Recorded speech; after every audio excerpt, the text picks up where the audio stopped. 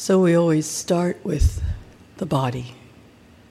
That's the ground, the base on which we sit. The body is our vehicle for this life.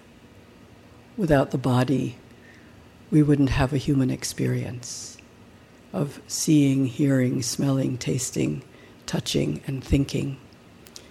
That is the totality of our experience. And all of those experiences come through the body. So we start by paying attention. We notice how it is to be sitting here in a very bare way. There's nothing that we have to do or get or figure out, but just bringing our attention to this present moment of sitting here in this place. We've had a busy day maybe. Perhaps things have happened today that still feel as if they're pulling the mind. What we do in our practice is we see if we can allow the past, even if it's the immediate past, to recede for the moment. And then we may notice that there are future ideas, plans, fantasies, hopes, expectations, fears. And as we sit, we also let those go to the extent that we can. Nothing is forced. There are no ideas about how meditation should be. Perhaps we conceive of it as bliss experience or that something's going to happen extraordinary. But we let go of even those expectations because our practice is coming to see what is true right now in an ordinary sense without embellishing or needing things to be a particular way. We come to complete relaxation because we're not needing to manipulate experience to be any way other than it is. So we can relax into whatever is true. And we begin by relaxing into the body, seeing how it is to sit here. Just like that. Nothing special, nothing extraordinary. Just this body sitting here. That is special and that is extraordinary. And we can appreciate it. So notice the posture of the body, and to the extent that it's possible, allow the body's posture to be erect and dignified and noble. But we do so without overstretching it or making it tense or tight. Rather, we allow the spine to lengthen without overstretching. And we allow the shoulders to fall so that they're relaxed. If we're sitting on a chair, we notice the feet on the floor flat in front of us in parallel. We allow the spine to be free from the back of the chair, mostly so that our energy doesn't fall, so that we can have energy for our practice. We notice the muscles of the face, and we allow them to relax.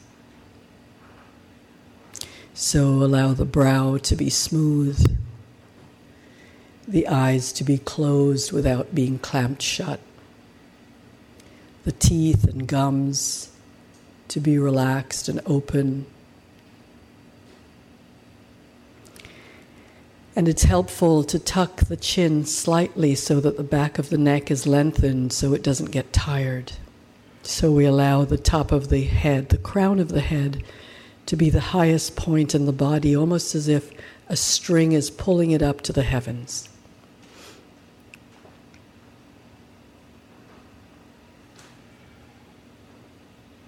So I'm going to be quiet for just a moment and allow you to adjust the body in all of these different ways so that there is a lengthening of the spine and a relaxation of the muscles.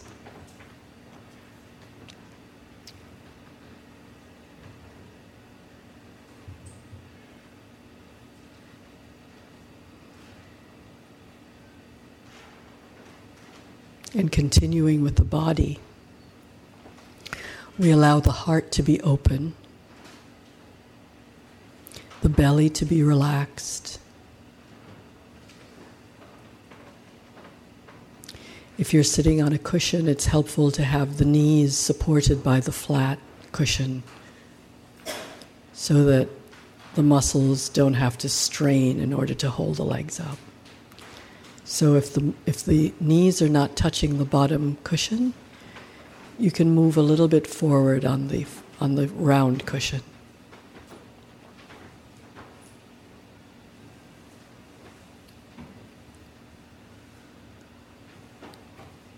Place your hands where they won't need to fidget so that they can be still. So either palms down on the knees or palms up, one on top of the other with the thumbs touching.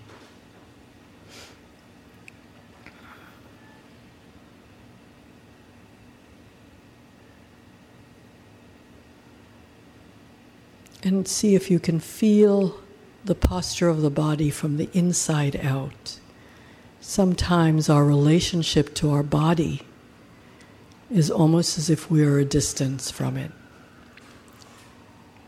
There's a beautiful opening line in a James Joyce novel where he says, Mr. Duffy lived a short distance from his body. Are you someone who lives a short distance from your body? Or can you occupy it fully?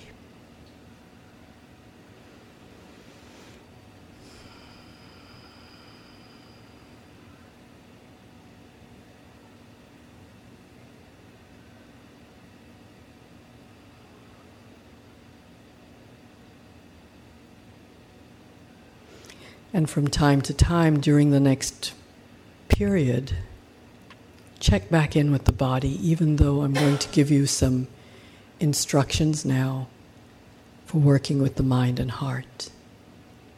But check back into the body because it has habits and it slumps and it slouches and it gets tight out of habit.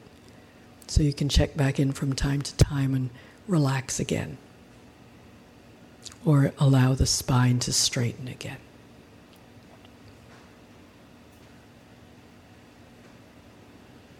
So notice that we have a mind. There is a mind just as well as there is a body.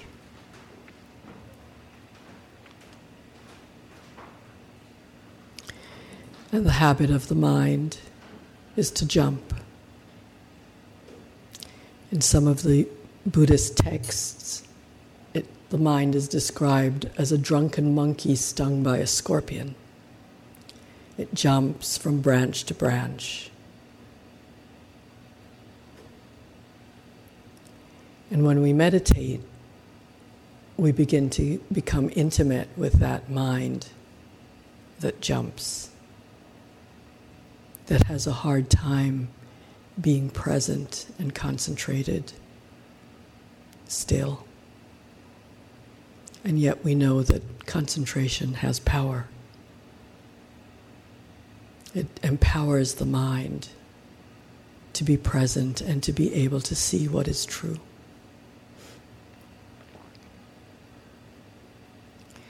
And the way we begin to train the mind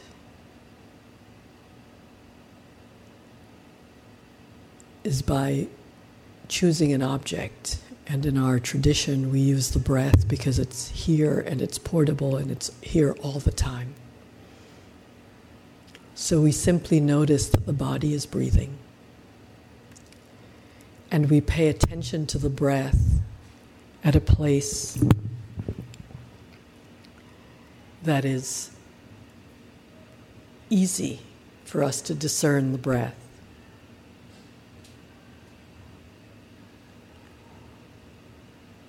It may be the belly rising and falling, or the chest rising and falling, or the air entering and leaving the nostrils. So take a few breaths, let a few breaths come and go, and see what is most natural for you, where it's most natural for you to discern the movement of breath in the body.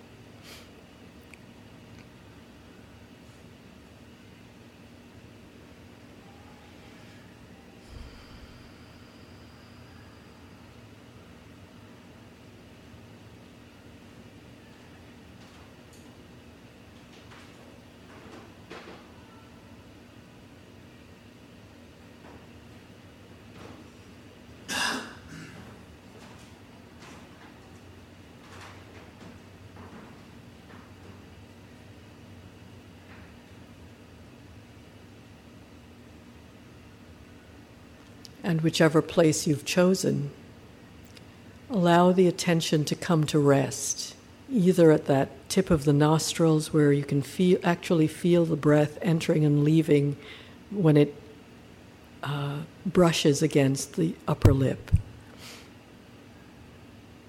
or the chest rising and falling, or the belly rising and falling. Let the attention rest there for the entire period.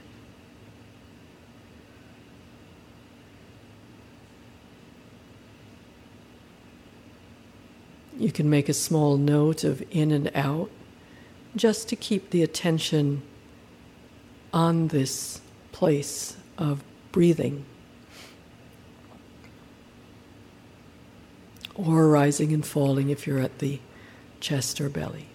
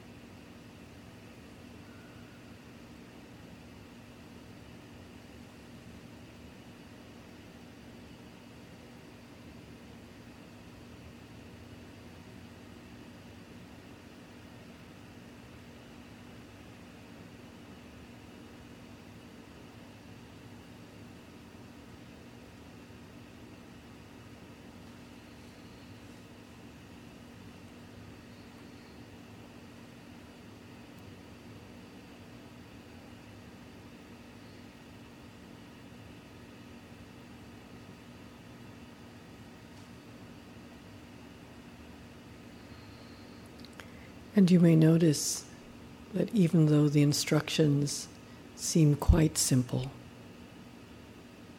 to allow the mind or the attention to rest on a particular part of the body breathing, that the mind will slip off and will think about something from the past or some anticipation for the future. This is not a mistake, nor does it mean that you're doing it wrong. What you're witnessing is the force of habit, and perhaps you have the first insight of insight meditation, which is how busy the mind gets, especially when we ask it to relax and simply be here. So as soon as you notice that the mind or the attention has slipped away back to the past or into the future, you notice that. You notice how it is for the mind to be not here. And gently, kindly, without recrimination or analysis or commentary or judgment, self-judgment or criticism, allow the attention to return to the appointed object, the breath. And if you have to do that 1,000 times during this period, this short period of meditation, that will be just fine. Won't be a problem. This is the nature of the training. We're training patience, determination, kindness, balance, compassion, and we're letting go of all of the tendencies of mind to judge, to condemn, to blame. And we're simply allowing the attention to return again and again and again to this present moment, allowing the mind, the agitated mind, to settle into some clarity and some ease.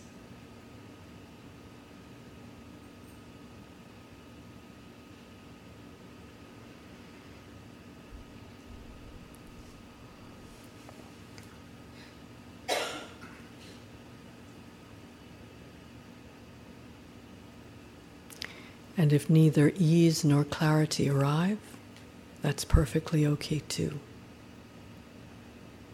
Our compact is to be present for whatever is true in this moment, whatever the mood of the mind is, whatever arises in our physical experience, whether we're happy or sad or joyful or sorrowful or experiencing loss or joy, we notice that.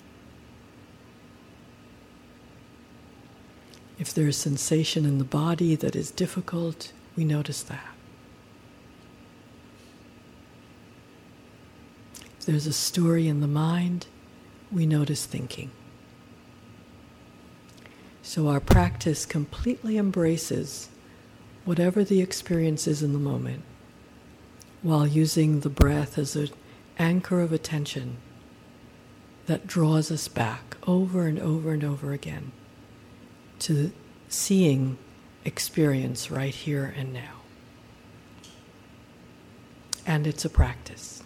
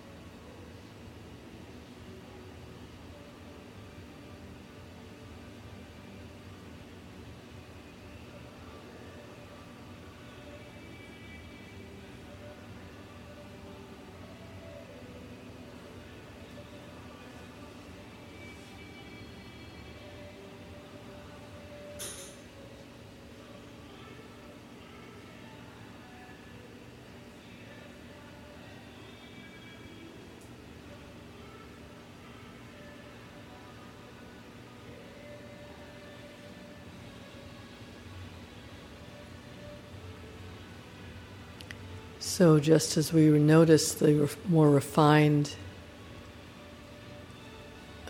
experiences such as states of mind and thoughts, you'll also notice that there are coarser or less subtle experiences such as sensations in the body and sounds in the environment. So notice any aversion that arises as a result of that, any idea that this is an interference with your practice, and see if you can open the attention wider to embrace this too, and to also include whatever reactions you may have to hearing or to difficult sensations in the body. Those are as much a part of your meditation practice as the more refined experiences.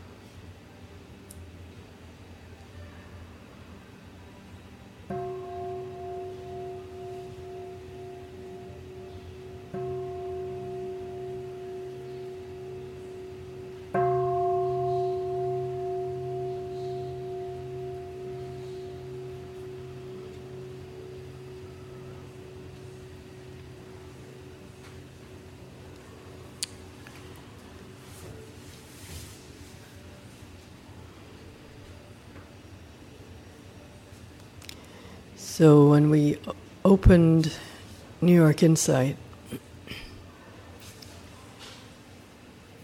one piece of advice we got from someone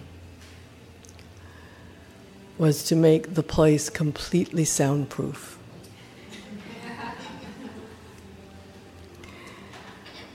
And fortunately, we didn't have enough money to do it, because I think there's something really wonderful about learning how to meditate in less than ideal conditions. That there's something about knowing how to work with whatever conditions are arising. It strengthens the heart. And especially, I think, as a group of people of color, we really understand that deeply, don't you think? That so much of the time we're in conditions that are not ideal. And the strength that it takes to learn how to work with them is something that is very portable into all of life, for everyone, of course. So thank you for working with the most beautiful music that we've been treated to tonight. So I prepared a talk for tonight, and somewhere between leaving home and now, I've lost my glasses. So I have a friend of mine who, a very dear friend of mine who was a teacher, died a couple of years ago, but she was really quite a card. And after she died, I went to teach one of her groups. And so I did a little bit of a memorial with them for her. And they were telling stories about her. And one story that somebody told was being at a retreat with her. And she came into the hall all kerfuffled, flustered. And she told them that she had prepared a whole talk, and then her computer ate it. And so what she said was, so Mama will be serving leftovers tonight. So I might be serving leftovers tonight. But that's okay. Leftovers are sometimes perfect. Woo! Oh my God, I can see.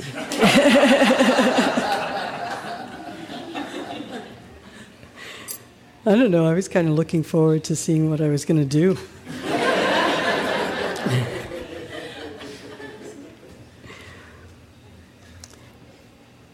Yes? How was the Brooklyn location last week? So her question was that she was at the Brooklyn practice last week, and she fell asleep a little bit, just a little bit. Yeah, a little bit. And that she felt it happened kind of today again. And can she look forward? You didn't say this, but I'm, embellishing. Can she look forward to that not happening as she becomes more experienced? So first of all, the minute we close our eyes, right, the body says, hey, great, we're going to sleep, right? Isn't that what we're used to? It's like we close our eyes because we want to go to sleep. So the first thing that you notice in that is how strong habit is, right?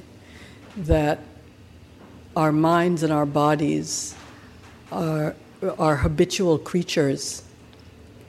So we take cues, right, both from internally and externally, and in the environment. We take cues from things, and it's the experiment that Pavlov did with the dogs, where he would notice that they salivated when he'd ring a bell, serve them food, they'd salivate, and he did that a few times, and then he took the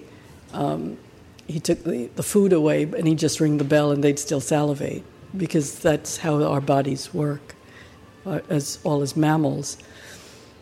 So the sleepiness can be just that. It's just like the force of habit. It's also that we get relaxed, when we concentrate the mind and it's not jumping all over the place, it starts to get really quite relaxed. And again, when we get relaxed, one of the things that happens is, because the energy gets low, the body gets in touch with how tired it is. Because we push ourselves a lot. So we can have some compassion for that. And then to just notice how we don't want that to happen. So not only are we noticing how it is to be habitual creatures, but we're also noticing how, at times we may think sleep is a really pleasant thing, right? But in this particular case, we think it's an unpleasant thing because it's not what we want to happen. And how the body and the mind start to struggle against what we are experiencing as unpleasant. And isn't it funny that sometimes sleep can be pleasant, sometimes it can be unpleasant. So we begin to also notice how those ways in which we receive experience are not solid, right? That there are times when the very same experience can be experienced as pleasant and the very same experience as unpleasant. So even just in that little thing happening, we begin to get insight into how this organism, this mind-body, works. So as for, can you count on it not happening the more experience you get? No, you can't. Because as we begin to notice, everything changes all the time. So it's not as if you're going to suddenly become a great meditator and all of the conditions, internal and external, are going to start lining up to be exactly what you want them to be. It's not like that. What it's like is that you get what you get. And in meditation, you're training the mind to work with whatever you get, right? So if you get a pleasant experience, you begin to notice that isn't going to last forever. So you learn how to not grasp at it, because if you grasp at what's changing, you'll suffer. And you also learn how to not push away what's unpleasant, because what you learn is you don't have any control over when unpleasant is going to arise. So instead of pushing it away and trying to make it go away and trying to manipulate circumstances to your liking, like the music, right? You begin to learn how to keep this mind, body, heart really still, so that whatever is happening around it doesn't disturb it, right? So even sleepiness can become an object of meditation.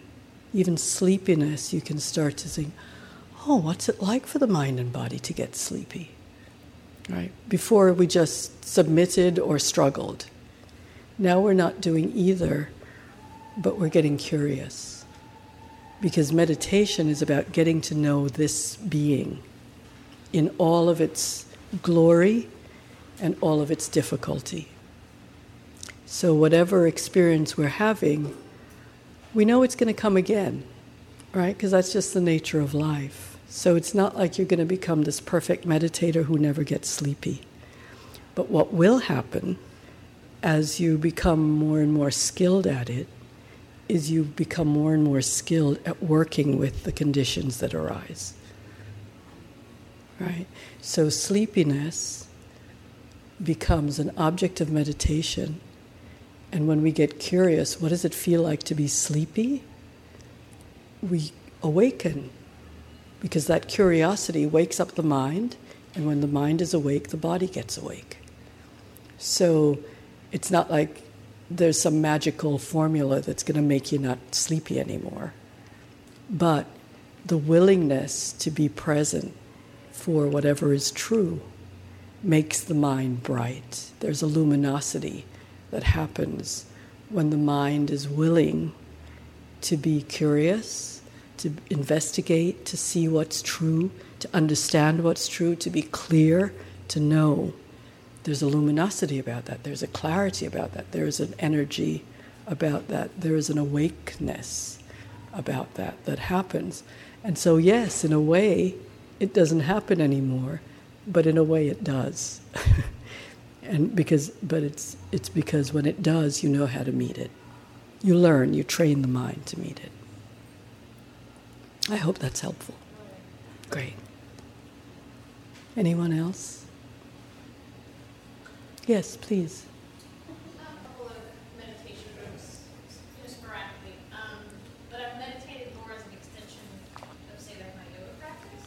Uh-huh. And do you find that it's a lot different for people? I mean, I was a little frantic normally here, but I dropped, when you're breathing, I was able to drop into my breathing, and then all of a sudden, when you were speaking about the physical sensations, I was trying to just notice them and not get too crazy, but I just felt like I could not, not having moved. I'm not sure what. I mean, this comes up a lot for people. It was just coughing, my eyes were watering, and it was strange. Like that never happened before. And it could have been anything. It could have been just. So you were having a lot of physical reactions?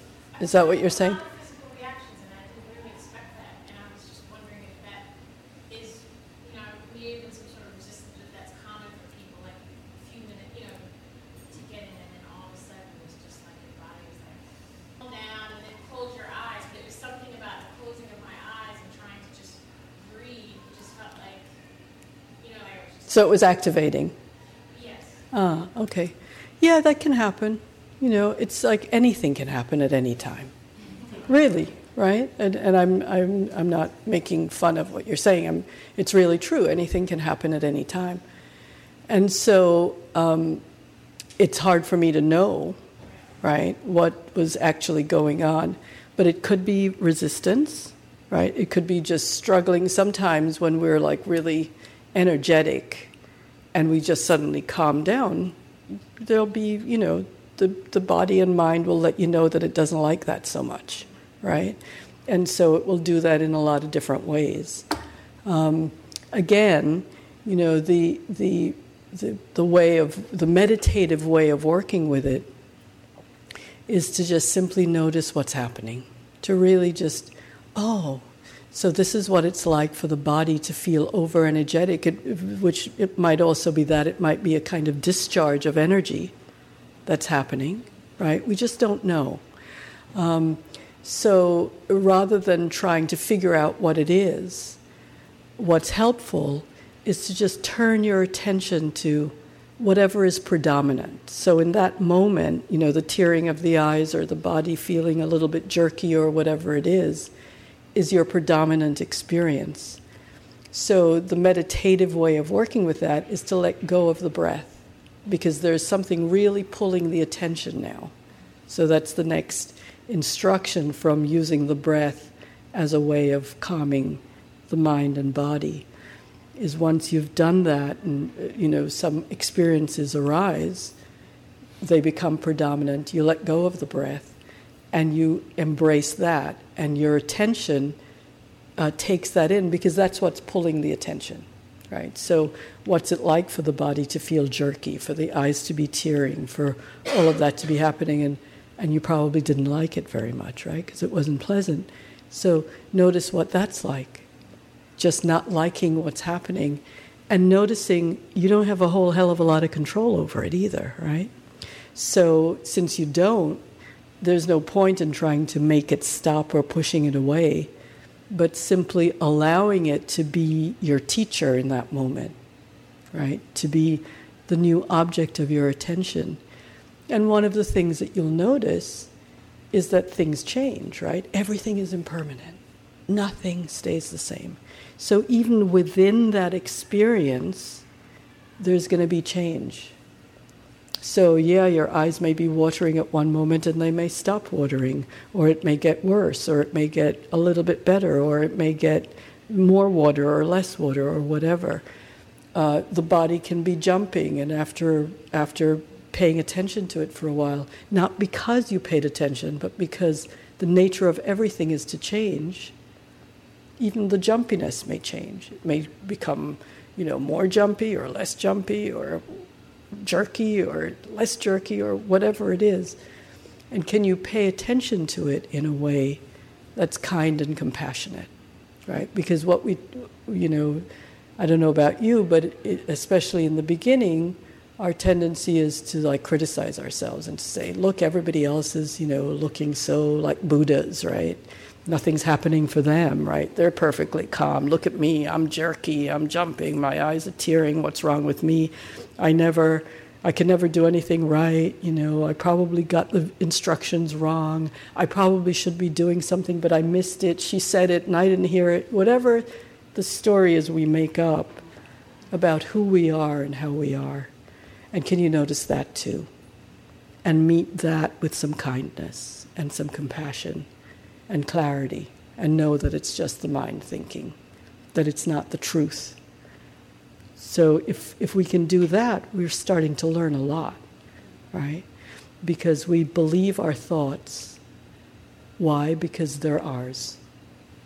Or we think they're ours, right? But did you make them come? No, you didn't make them come. Did you make the jerkiness come? No, you didn't make the jerkiness come. It happened. So we start to learn all about that, about seeing what is really true about our experience, how much control we have or we don't have over it, whether it's permanent or it's not permanent, what the struggle with life is like. Because, our human life, it's tragic in a way. It has a sort of poignancy. But we don't notice it a lot because we spend a lot of time trying to make it other than it is. Denying it, suppressing it, avoiding it, papering over it, having a drink, having a joint, doing whatever we do to make it go away, to make the pain go away. But in fact, what can be really helpful is to understand this human experience, so that we meet it differently, so that our relationship to it becomes somewhat different. So in every single thing that happens in meditation, if we really pay attention, what is meditation? It's paying attention in the present moment, without judgment, and with an intention to understand. So every moment can be a moment in which we're learning something about how it is to be in life, about what it means to meet life with awe and wonder and curiosity, rather than with preconceived notions of how it should be, including meditation, right? Because when we have preconceived notions, then we try to make everything fit. And then we miss the beauty of the moment, of what the moment has to offer us. So I'm going on and on and on, but so whatever is happening, see if you can just be with it as long as you can be with it. And if there's something that you need to change or shift or move, it's okay too. It's okay to do that. Okay? Any other questions or yes? While meditating, the breath. Oh, thank you. It's the natural breath. So in the texts that give us these practices, the Buddha actually directs, and there's a sutta that's particularly directed to breathing. And he actually directs that we notice if it's a long breath, and there's a mental note of this is a long breath. If it's a short breath, if it's a smooth breath, if it's a rough breath, if it's a deep breath or a shallow breath, that we allow it to be just as it is. Again, because it's not a breathing exercise, it's an exercise in attention. So we allow it to be exactly as it is. And again, we'll learn a lot from just knowing what our breath is like, right? So we know, for instance, we may not even notice we're anxious, and yet the breath's starting to get short. So we know, oh, this is a short breath. And that may allow us to see the anxiety that's in the mind. So we begin to understand the connection between mind and body and heart. And I know a lot of people practice yoga, and in yoga, the breath is sometimes directed, but not in meditation. So I wanted to talk about training the mind, which we've actually really started talking about already.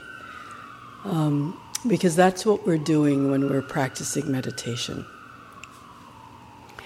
So we tend to think of the goal of meditation in a kind of macro way.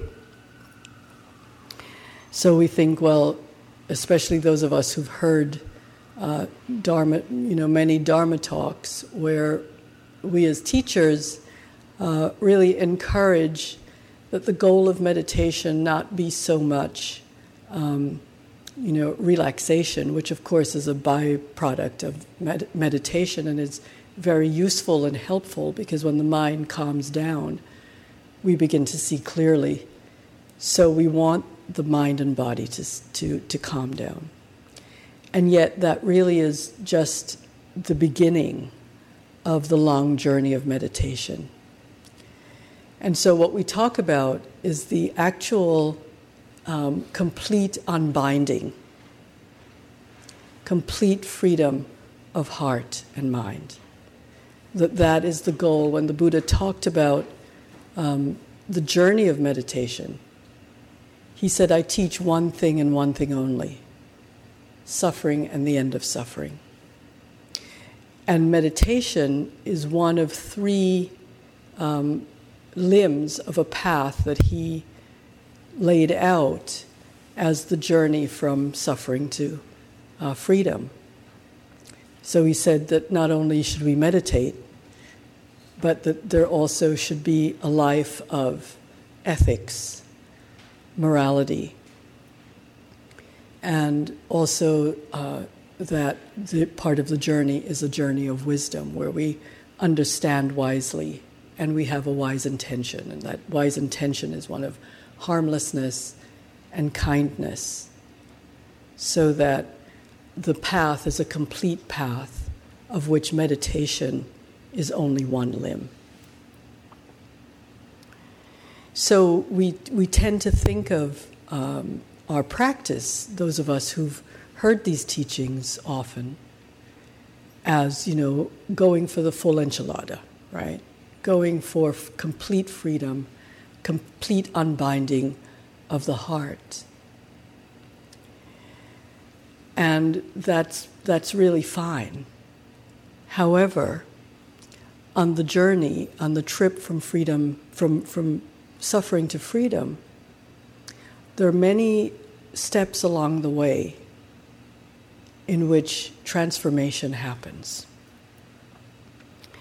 So if we don't acknowledge these tangible, specific, and very direct results of practice, we lose touch with what is actually uplifting about this practice, and we may lose heart. Because it's not that easy a practice. And those of you who've been practicing for a while can, I'm sure, testify to that. And those of you who just started tonight can also probably testify to that, because you hear these instructions, right? And the instructions seem quite simple. So what we're used to is when we have simple instructions, we can follow them, right?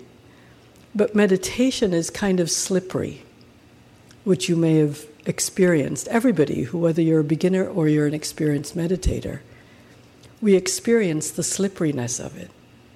That we place the mind on the object, the breath this time, and it slips off. And we place the mind on the object again, and it slips off again. And we think, well, Jesus, everybody else in the room looks good, still and quiet and concentrated. What's wrong with me? Why can't I just follow these very simple instructions? So if we're not understanding what happens along the way, we may lose heart. When I first started practicing, I had an experience of losing heart.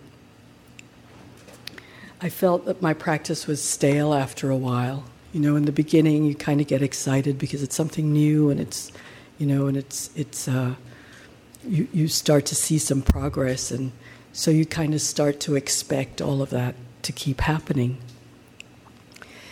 But I reached a point where there was like a plateau, and things felt stale, and it felt as if I wasn't growing fast enough in my spiritual work. And I told my teacher, I said, I think I'm really kind of losing it.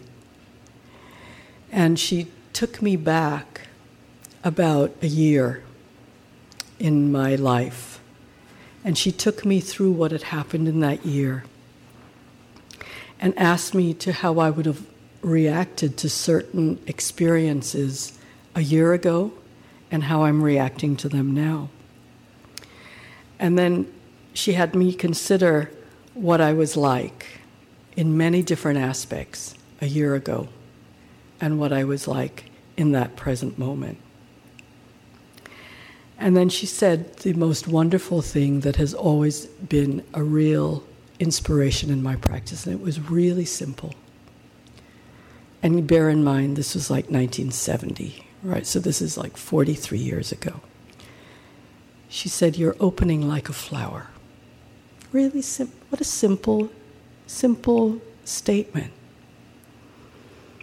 And yet, it has stayed with me all of these years, because every time I get somewhat dejected, or I think my practice is slipping, or it's stale, or that I need something to sort of keep me going, I come back to that and I go through that same exercise of looking at experiences a year ago and what I was like then, and experiences today and what I'm like today. And no matter when it's been, whether it was 40 years ago or 20 years ago or 10 years ago or yesterday, the very same thing happens. I begin to see truly what the Buddha said was true, that drop by drop a bucket gets filled. And that the practice that I do every single day, every time I get up and I resolve to sit at my altar and close my eyes and follow my breath and then see what happens, see what opens up. And usually it's just some very simple present moment experience, and I'm willing to be present for it. That something is happening even though it may be completely invisible to me. And so I really want to tell you about that, because I feel as if I can really be of support to you, to encourage you and to inspire you to practice, even though sometimes it may feel as if it's useless, like nothing's happening, and I may as well, study Sufi dancing or belly dancing or, whatever else might seem efficacious.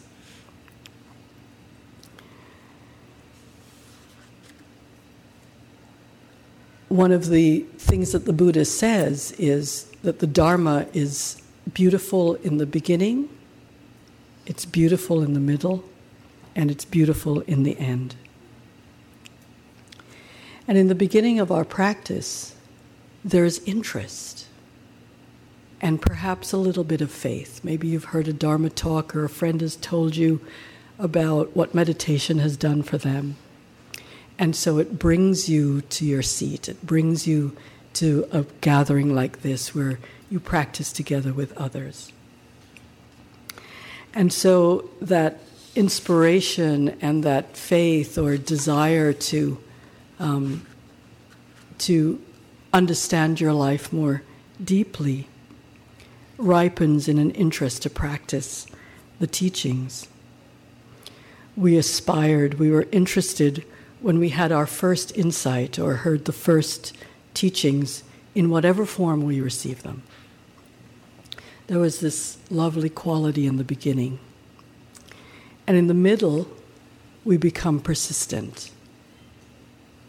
We notice that sometimes it's not as easy as the other times. And we direct our effort to establishing mindfulness and working with hindrances. So you were talking about sleepiness. It's known as a hindrance, that there are 5 hindrances to practice: sleepiness, restlessness, desire, aversion, and doubt. And in the middle, we begin to know those hindrances really quite well. They become our friends. We say, oh, hello, sleepiness, it's come again. And we are able to work with that. And there's a loveliness to that, where we're no longer resisting what is unpleasant, but we're actually allowing it to come into our experience, and we're beginning to see how we can work with that. And in the end, we receive the fruit of the practice: purity, clarity, freedom. And that purity, clarity, and freedom, even when they don't amount to complete liberation, allows us to see that at least we are beginning to unstick from our former unscrupulousness or from acting on malicious intent.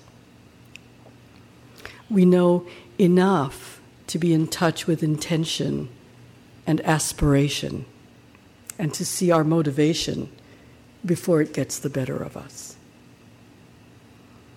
And at some point in the practice, a certain degree of steadiness arrives, it comes. So there's also a loveliness in the end.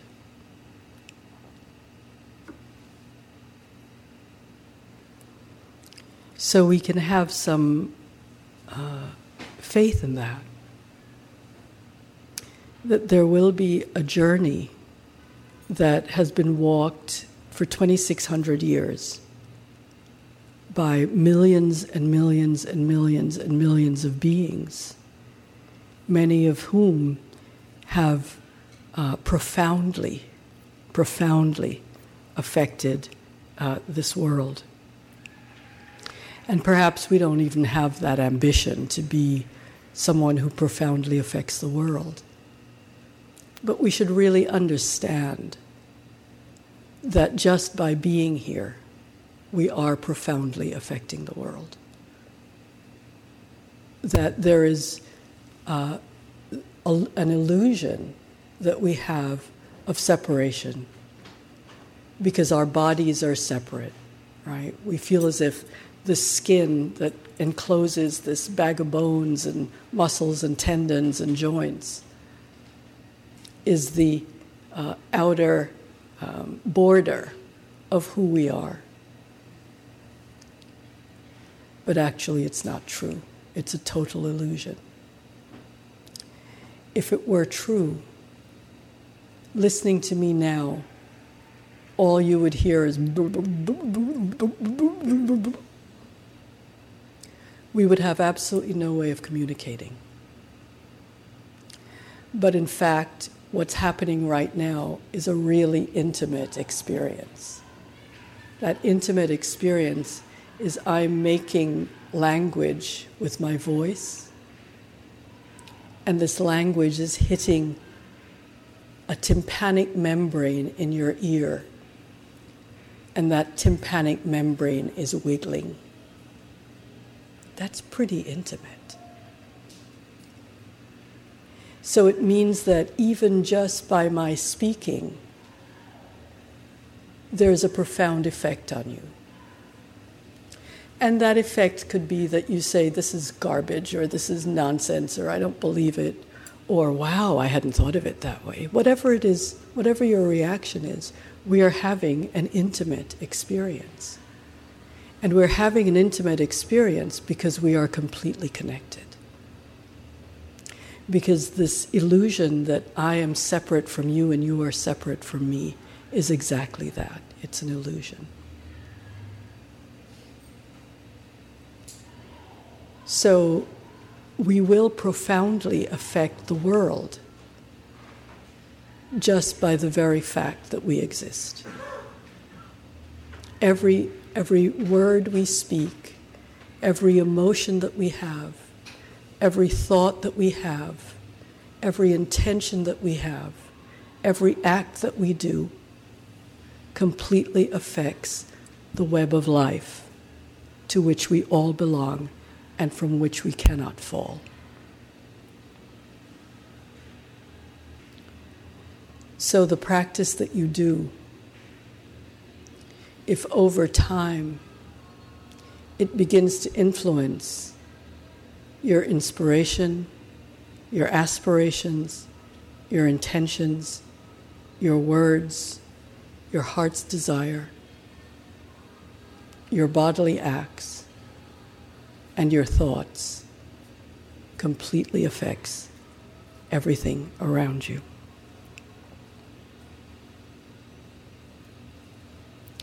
So what happens? We learn to settle the mind.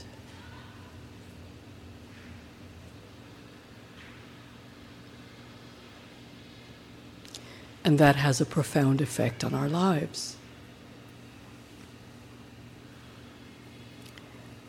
It's not always easy to train the mind to shake off a grudge or to shake off an obsession or to stop chasing things. But we can feel a sense of balanced well-being in ourselves. We can make the mind attend to itself. We can allow the mind to be fit for wise reflection and realization.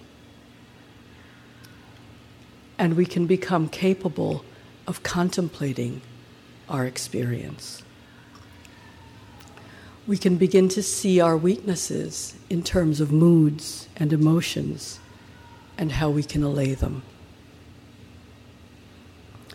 Do we have some say over whether we're needy or we're joyful or we're sorrowful or we're happy or sad or obsessive or resistant or aversive or loving or kind? Or is it just something that happens? The path of liberation that this meditation invites us into is about having free choice to experience what we would like to experience in terms of goodness, in terms of harmony, and in terms of happiness.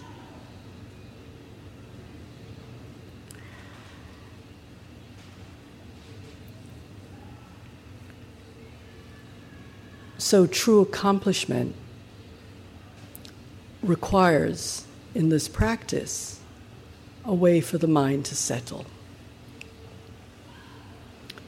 So what must the mind have in order for it to settle? It begins with the freedom to choose the path that we're going on. It's not a compulsion. It's not like, if you don't do this, then this, and this is going to happen to you, or you're not on the right path, or you're not on the only path, or you're not going to be good, or you're not going to be this, or you're not going to be that. Because at the beginning of the path, what happens is there are offerings and there are possibilities. And this freedom to choose causes faith to arise. And it also causes interest to arise. And to put a teaching into practice require faith and interest because of the nature of mind, because it can't operate properly unless there's freedom. But the problem is we don't allow the mind to be unoccupied a lot of the time. We're filling it up with this, that, and the other thing, and we're trying to make stories, and we're trying to make things fit the way we want them to fit, and we're trying to make them happen the way we want them to happen.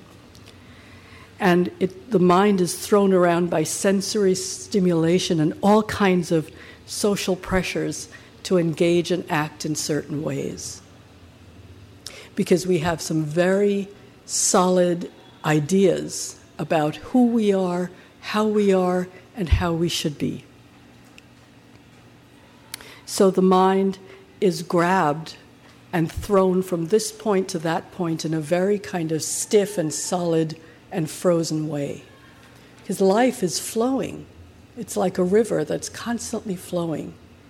And yet if you really check it out, what you really begin to see is that we are constantly trying to freeze that which is forever flowing. That this impermanence that life is, this constant beautiful flow where we have no idea what's going to happen next, is what keeps us alive. And what makes us unalive, what puts us to sleep, what doesn't awaken us, is this idea that we already know what it's about. That we already know what's going to happen because it happened last week, the week before, and the week before, and the week before, so we think the same thing is going to happen. We keep waking up every day thinking that it's exactly the same as it was yesterday. But guess what? If you check it out, it's totally different. And it's totally different because we're different. Because with every single experience, in every single moment, we are shifting and changing. In every moment. No matter what our upbringing was, no matter what our parents taught us, no matter what our teachers taught us, no matter what experiences we've had that have had profound effects on us, in every moment it's possible to change. And that's what brings us to a meditation seat. That acknowledgement that everything can change at all times. And if we weren't convinced of that possibility, we wouldn't be here.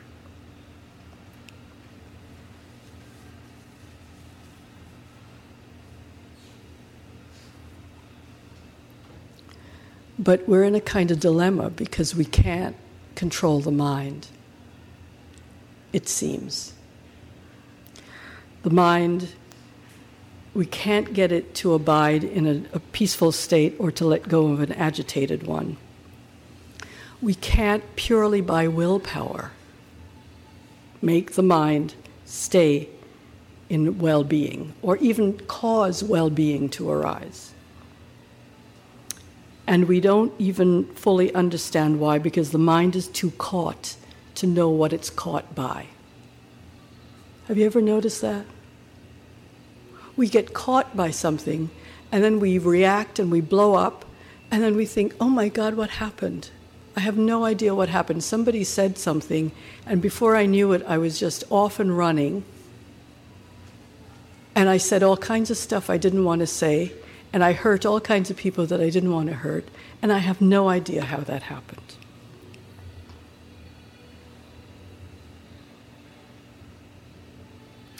So a mind that's hijacked can't see what it's captured by. And we're getting hijacked all the time. We're getting hijacked all the time because we're not present. So because we're in the future or we're in the past, something sneaks in, hits us, we're often running with our learned behavior, and because we're not present, we're unable to discern what is appropriate response in this moment and what is not. So we act with reactivity rather than with presence. And it's not dependent on external forces. It's not dependent on money or opportunity or getting this or that done or becoming this or becoming that, or being eager for achievement and fearful of failure. If there's personal emotional bondage to worldly features or forces, then the mind will always be caught in them. So there's a lot to be said for learning to recollect what is here now. To be constantly training the mind to be totally present for what is here now, what the circumstances are right here and right now. And we practice with our own anxiety by coming to terms with the insecure nature of the world. The world of social and economic patterns is really beyond our control. And we don't like to know that. We really don't want to know that. But it's really true. We have to see the growth and decline as not ours. Even this body, its shape, its health, its vigor, its illness, are things we have little say over. We can adjust within a certain range, but its nature is to be other. It declines, and you can't stop it. Aging's going to happen. You can douse it with perfume, and its odor breaks through. You can see its hunger and its tiredness and its hurting, and they all come through. And just notice how caught we are by the phenomenal world and how we're constantly trying to make it fit what our desires are, to make it comfortable and convenient, and then getting irritated and despairing when it won't be what we want it to be, often in ways that cause pain and distress for ourselves and others. So we have to get in touch with the fundamental reality of what it means to be human and to learn where to start.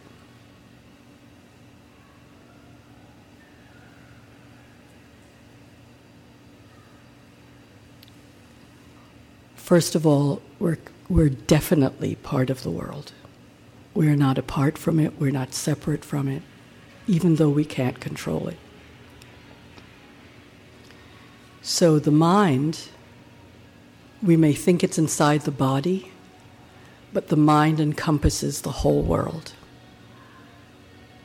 See if you really believe that. See if that's your experience. Try it out for yourself. The mind is not inside this body. The mind is the whole world. Because if we think the mind is inside the body, our meditation is going to be very tight. Because again, we think we can hold on and make something happen.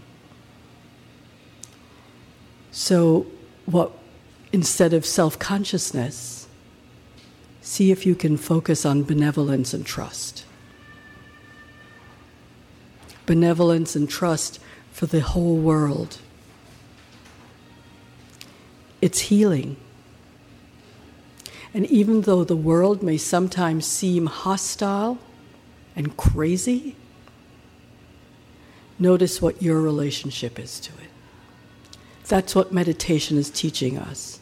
Just by being able to listen to that music and let it be in the background and not let it irritate us, anger us, or take us off of our main path, in the same way we can look at whatever is happening in the world and be totally here for it.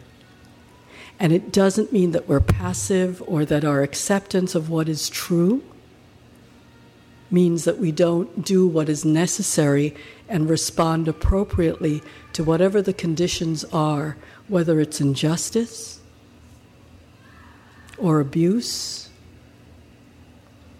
or tightness or cruelty, that all of those require a response which the wise mind knows. The wise mind understands the appropriate response. The mind that is agitated and deluded about its separation from the rest of the world does not know what the appropriate response is. So our practice is learning that. And I'm making an awful lot of very bold statements tonight. I recognize that. And what I want you to do is to not believe any of it. Okay? What I really want you to do is to begin through your practice to really get to know what is true in terms of your relationship to the world. And to really look into whether, and I mean this for any kind of practice. So even if you're a beginner and you walk out of here and you say, meditation, tried it, been there, done that, not for me, that's okay. Whatever practice you decide to take up, really pay attention. Really pay attention, because it's not what the world is presenting so much as our relationship to it that determines the happiness, the freedom, or the suffering and the bondage of our lives. And yes, all of those conditions out there are true. And yes, all of those conditions out there need to be worked with and dealt with, and appropriate response needs to be made. And yet the primary point of undertaking any kind of journey, any kind of spiritual journey, whether it's the one that we're here gathered to do or any other kind of spiritual journey, is real understanding. And that understanding comes not from listening to somebody else's words and deciding, yeah, that sounds good, I think I'll adopt that, but really paying attention in your own experience to what is true. Come and see for yourself is what the Buddha said. And he meant that sincerely, not come and see that I'm right, but really come and see for yourself what is true, especially in the times that we're living in. Times are difficult. And even though they may feel as if they're loosening up a bit, I think that we're still in for a lot of bumpy stuff. So what is really important is that we prepare this body-mind, we prepare ourselves for whatever conditions will arrive, so that in the midst of all conditions, there is peace, there is happiness, there's clarity, there's contentment, there's kindness, there's compassion, and what we contribute to the world doesn't make it worse. So whatever angers, whatever anxiety, whatever fears we have, we're entitled to them. But we can work with them. We can work with them in a way that we don't suffer anymore, and that all of the beings with whom we are so intimately tied will not suffer also from our thoughts, our words, and our actions. So I'm going to stop there so that we have just a tiny amount of time for any questions or comments that you may have.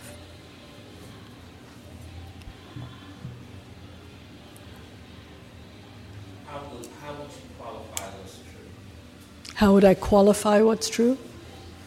What do you mean by qualify? Vet. Huh? Vetting what's true. Say, what you said. You mean how can you and I agree what's true? Is that what you mean? Yes. I think what's true in my experience is true for me. What's true in your experience is true for you.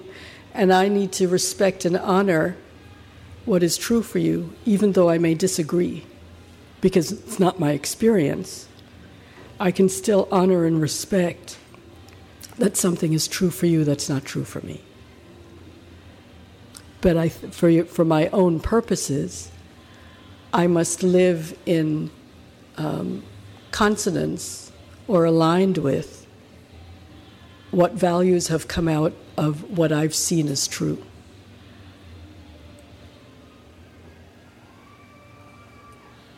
And there are all kinds of guidelines about how we can live. But again, we kind of test it. So if, whether it's the 10 Commandments or the 5 precepts of Buddhism, if there's an injunction or we're enjoined to not tell lies, right? We can test it. What happens when I tell a lie? Right? Or what happens when I don't tell a lie? Okay. Or when when I have a drink, or when I don't have a drink, or whatever it is.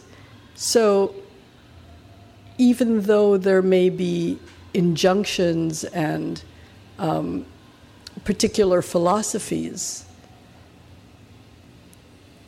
none of them have to be accepted without testing. So I would say what's true is what I've tested and what is true in my experience. I can suspend belief on things that I haven't yet experienced. They discover 2 years down the road that that's not true. And isn't that the beauty, really, of learning to train the mind? Because when we learn to train the mind in bare attention, what begins to happen is we begin to be able to discern the difference between what's true in bare terms and what the mind is projecting onto. So how do we work as human beings? We have form, right? This body. We have feelings, right? Pleasant, unpleasant, and neutral. We have perceptions, so I look here, I say, oh, that's Joshua. But I have all kinds of ideas about what Joshua is from the past, right? So it's now a perception that, based on the past, which may not be true right now, right? There's consciousness, so there's seeing, hearing, smelling, tasting, touching, thinking, all of which, if we're not careful, we may universalize to every other person. So I taste something, I think, oh, this is bitter, and yet somebody else may taste it and say, oh, this is lovely, right? So we have form, feeling, and then we have mental formations. We have all these ideas about things. And again, as we were saying before, we think they're true because they're our ideas.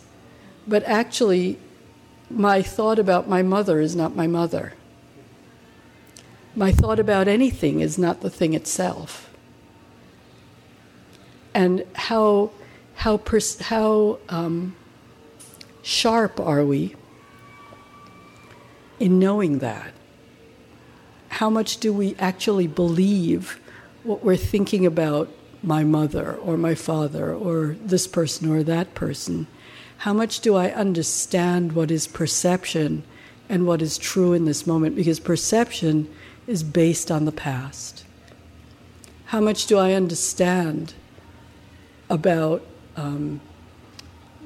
feelings, that what's pleasant for me may be unpleasant for you? So as you can see, everything's slippery, right? There's no place to stand that's secure, that we can say, oh, yep, okay, got it, this is it.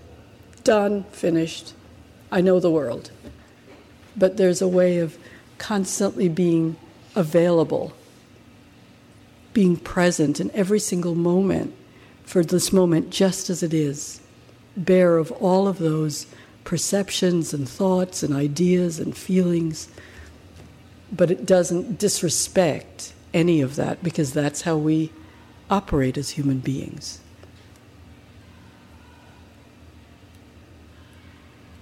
So what is truth?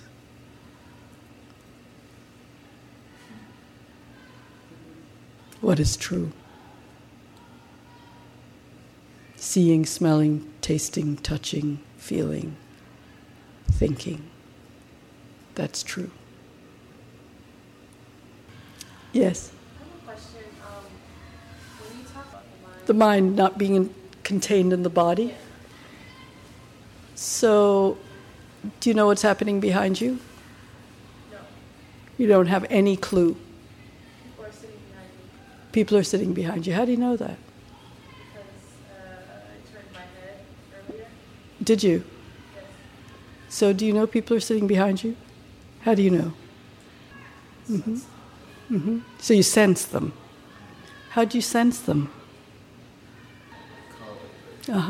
So there's an intuitive sense. So we have these 6 senses, which in Buddhism we call thinking, the mind, a sense organ also. So we have all of these senses that take in the totality of our experience of the world. But we have those senses are not, if they were only contained in the head, we would have very, very narrow scope for understanding the world. We understand the world because the mind can take in the totality of what the world is. And if the mind were just contained in this small body, it would not have the ability to do that. But again, it's really test it. Like, don't believe me. So go outside and take in the whole sky and really get a sense of how the mind is when it relates to the sky, how it is in this world.